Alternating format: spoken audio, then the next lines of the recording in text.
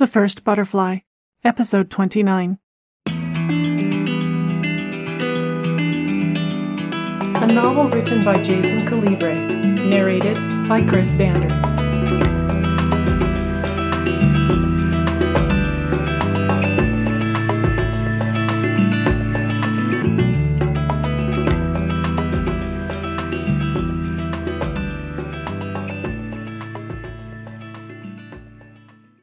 Chapter 28. The flight touched down in the dark hours of the morning at Kansas City International Airport. Soon Keith was shivering under a fluorescent-lit concrete awning hailing a taxi. As he climbed into the older model car's back seat and returned the driver's greeting, he choked on the tobacco smoke filling the interior. Despite this, he was grateful to be inside the warm cab. A short time later, he found himself speeding away in a vehicle driven by an overweight man doing his best to chain-smoke his way to a heart attack. "Where to?" the driver asked in a raspy voice before punctuating his question with a phlegmy cough. "Here's the address. I'm told it's somewhere in Kansas City." Keith handed the cabbie a folded piece of paper which contained the information concerning where he was to meet the police. "I have to be there a little over an hour from now. If possible, I want to stop and pick up a couple carafes of strong coffee and a few dozen donuts, somewhere that'll accept a corporate card." "Shouldn't be a problem, boss." The driver glanced at the paper before clearing his throat and turning onto a freeway. "That there's in Liberty. Actually, it's north of KC. Liberty is the county seat of..." "How long till we get there?" Keith interrupted what he feared would be an endless geography lesson. "Right now, won't take more than 20 minutes. Noah Duncan's along the way. You'll arrive with time to spare, even with an extra stop." "Thanks." Keith stifled a yawn. "So, what brings you to KC?" the driver asked. "Work." The cabbie eyed Keith through the rearview mirror. "One heck of a shiner you got there. Who punched you? I suppose you're going to tell me that's work-related as well.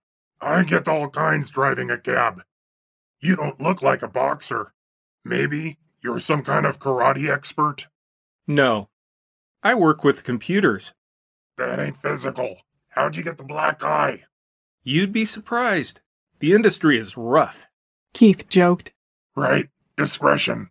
The driver responded with a wink. "I'll drop the questions and let you be." The driver seemed to be naturally gregarious, and despite his best efforts at avoiding questions, an ongoing monologue emanated from the cabbie as he described local people and places.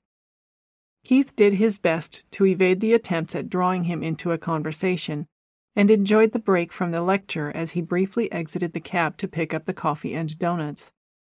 He hoped to spend the rest of the ride in silence as the taxi resumed its course, but he was disappointed when the talking continued. "The place we're headed is what passes for downtown in Liberty." The driver took a drag from his cigarette, then lowered the window a fraction, and a blast of cold air hit Keith as the cabbie flicked the ashes outside, before rolling the window back up and continuing. "Should be there in under 10 minutes. Aside from the 24-hour places, ain't no business open this early, though." "Don't make no sense. You sure you got your information right? Could be somebody's pulling a prank. You know, getting you to travel to a small town in the prairie where there's no one waiting." "If so," Keith retorted, "it's an expensive one.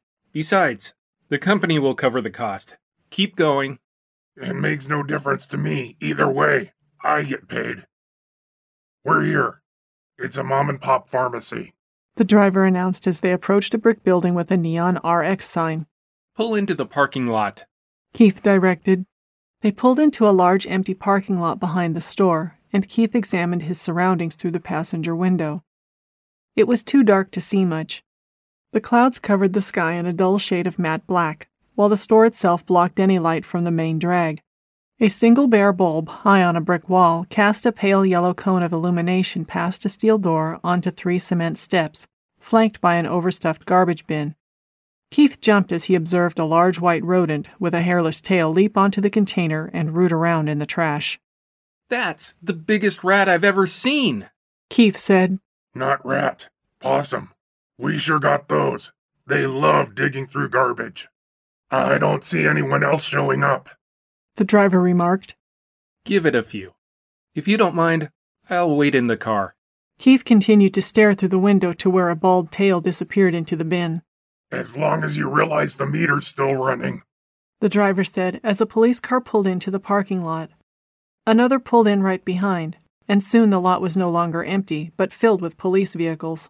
Looks like they've arrived, Keith remarked. The driver started laughing. You brought donuts to a bunch of cops? The other drivers won't believe this. That's something I hadn't considered, Keith said. It occurred to him for the first time that the police might not appreciate his offering. You sure you work with computers? Exactly what kind of computer work are you in? The driver asked. Video games, Keith responded. Here's the fare. Keep the change. The driver shook his head as he quietly accepted the money, which included a generous tip. He remained mercifully silent as Keith stepped out of the taxi. Standing by himself, Keith suppressed a shiver induced by a chilly gust of wind that passed directly through his clothes and straight to his bones. It seemed that his suit, always too warm for Southern California, was insufficient for the frigid temperatures of pre-dawn Missouri. He shuffled towards the police while balancing the 2 boxes of donuts, along with a carrier, coffee carafes, and styrofoam cups. By focusing on the aroma coming off the pastries and breathing in the steam from the coffee, Keith almost drowned out the stench from the garbage. He looked around to where a large, muscular, blonde uniformed policeman, with a pair of silver bars pinned to each collar, stood holding a thick stack of papers. He approached the man, who stared at Keith. Keith reached back into his service in the military as a young man to approximate the cop's rank. The bars denoting a captain in the Army did not necessarily equate to the same rank when worn on a police uniform. However, the insignias usually translated equivalently. Sorry if this seems in bad taste, Captain, Keith began. But in Transworld's networking, the new guy always brings the donuts to the meeting. Any jokes about cops and donuts honestly did not occur to me until after the cabbie mentioned them to me. I meant no offense. Are you kidding? You can't offend us by getting food. Why don't you place the coffee and donuts on the car's hood? The police officer replied before announcing in a loud voice. Hey, everyone. He brought breakfast. A chorus of responses met his announcement as the police gathered around the car. Our hero! You just made my list of my favorite ride-alongs ever! Thanks for the grub. Good old coffee. Vitamin C for caffeine. A glare caused Keith to shut his eyes as the captain pulled out a flashlight and examined his battered face. What happened? Fell down a flight of stairs. Keith lied, knowing they would not believe the truth. Right. I've never heard anyone say that before.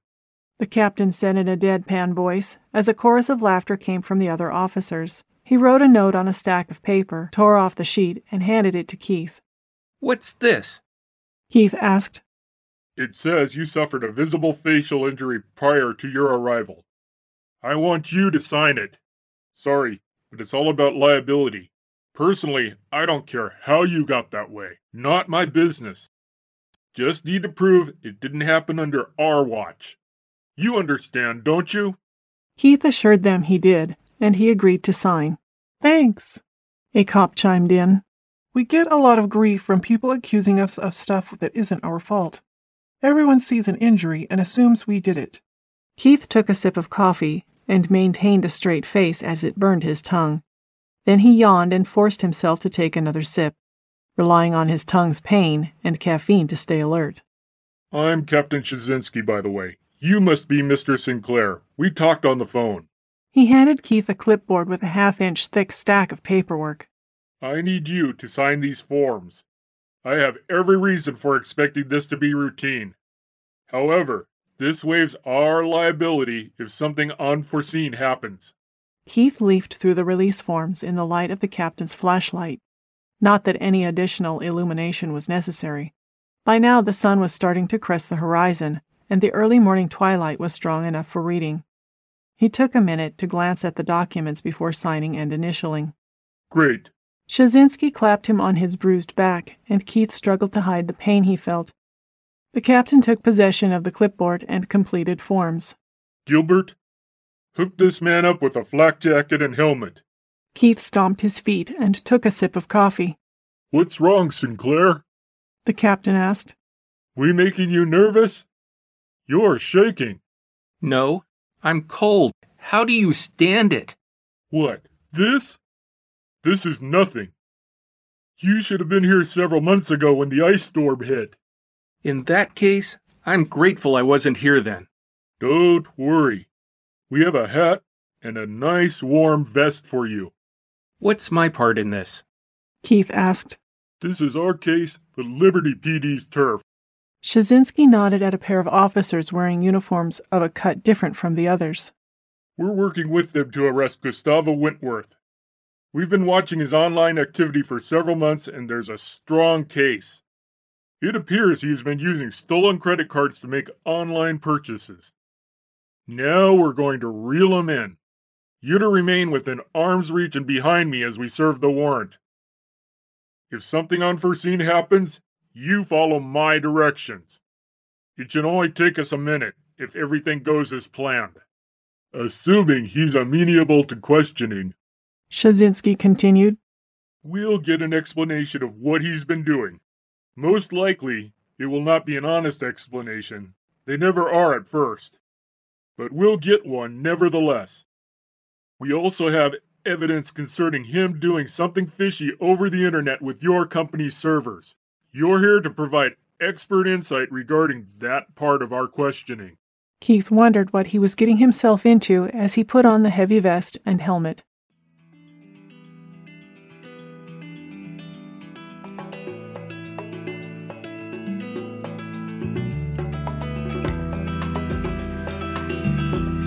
Thank you for listening to The First Butterfly, Episode 29, Chapter 28. This episode was written and produced by Jason Calibre, featuring the voice talents of Chris Bander and Jay Cal. Cover art for the podcast and ebook provided by Nancy Aphrodite. Theme music, Sun Still Rises, provided by Wander Beats. Please visit our website, thefirstbutterfly.com, for a complete list of attributions, links, and other information concerning this podiobook. You can help support this podcast by rating and reviewing us on iTunes. As always, we wish you all the best and look forward to sharing our next episode with you. Until then, have a wonderful week.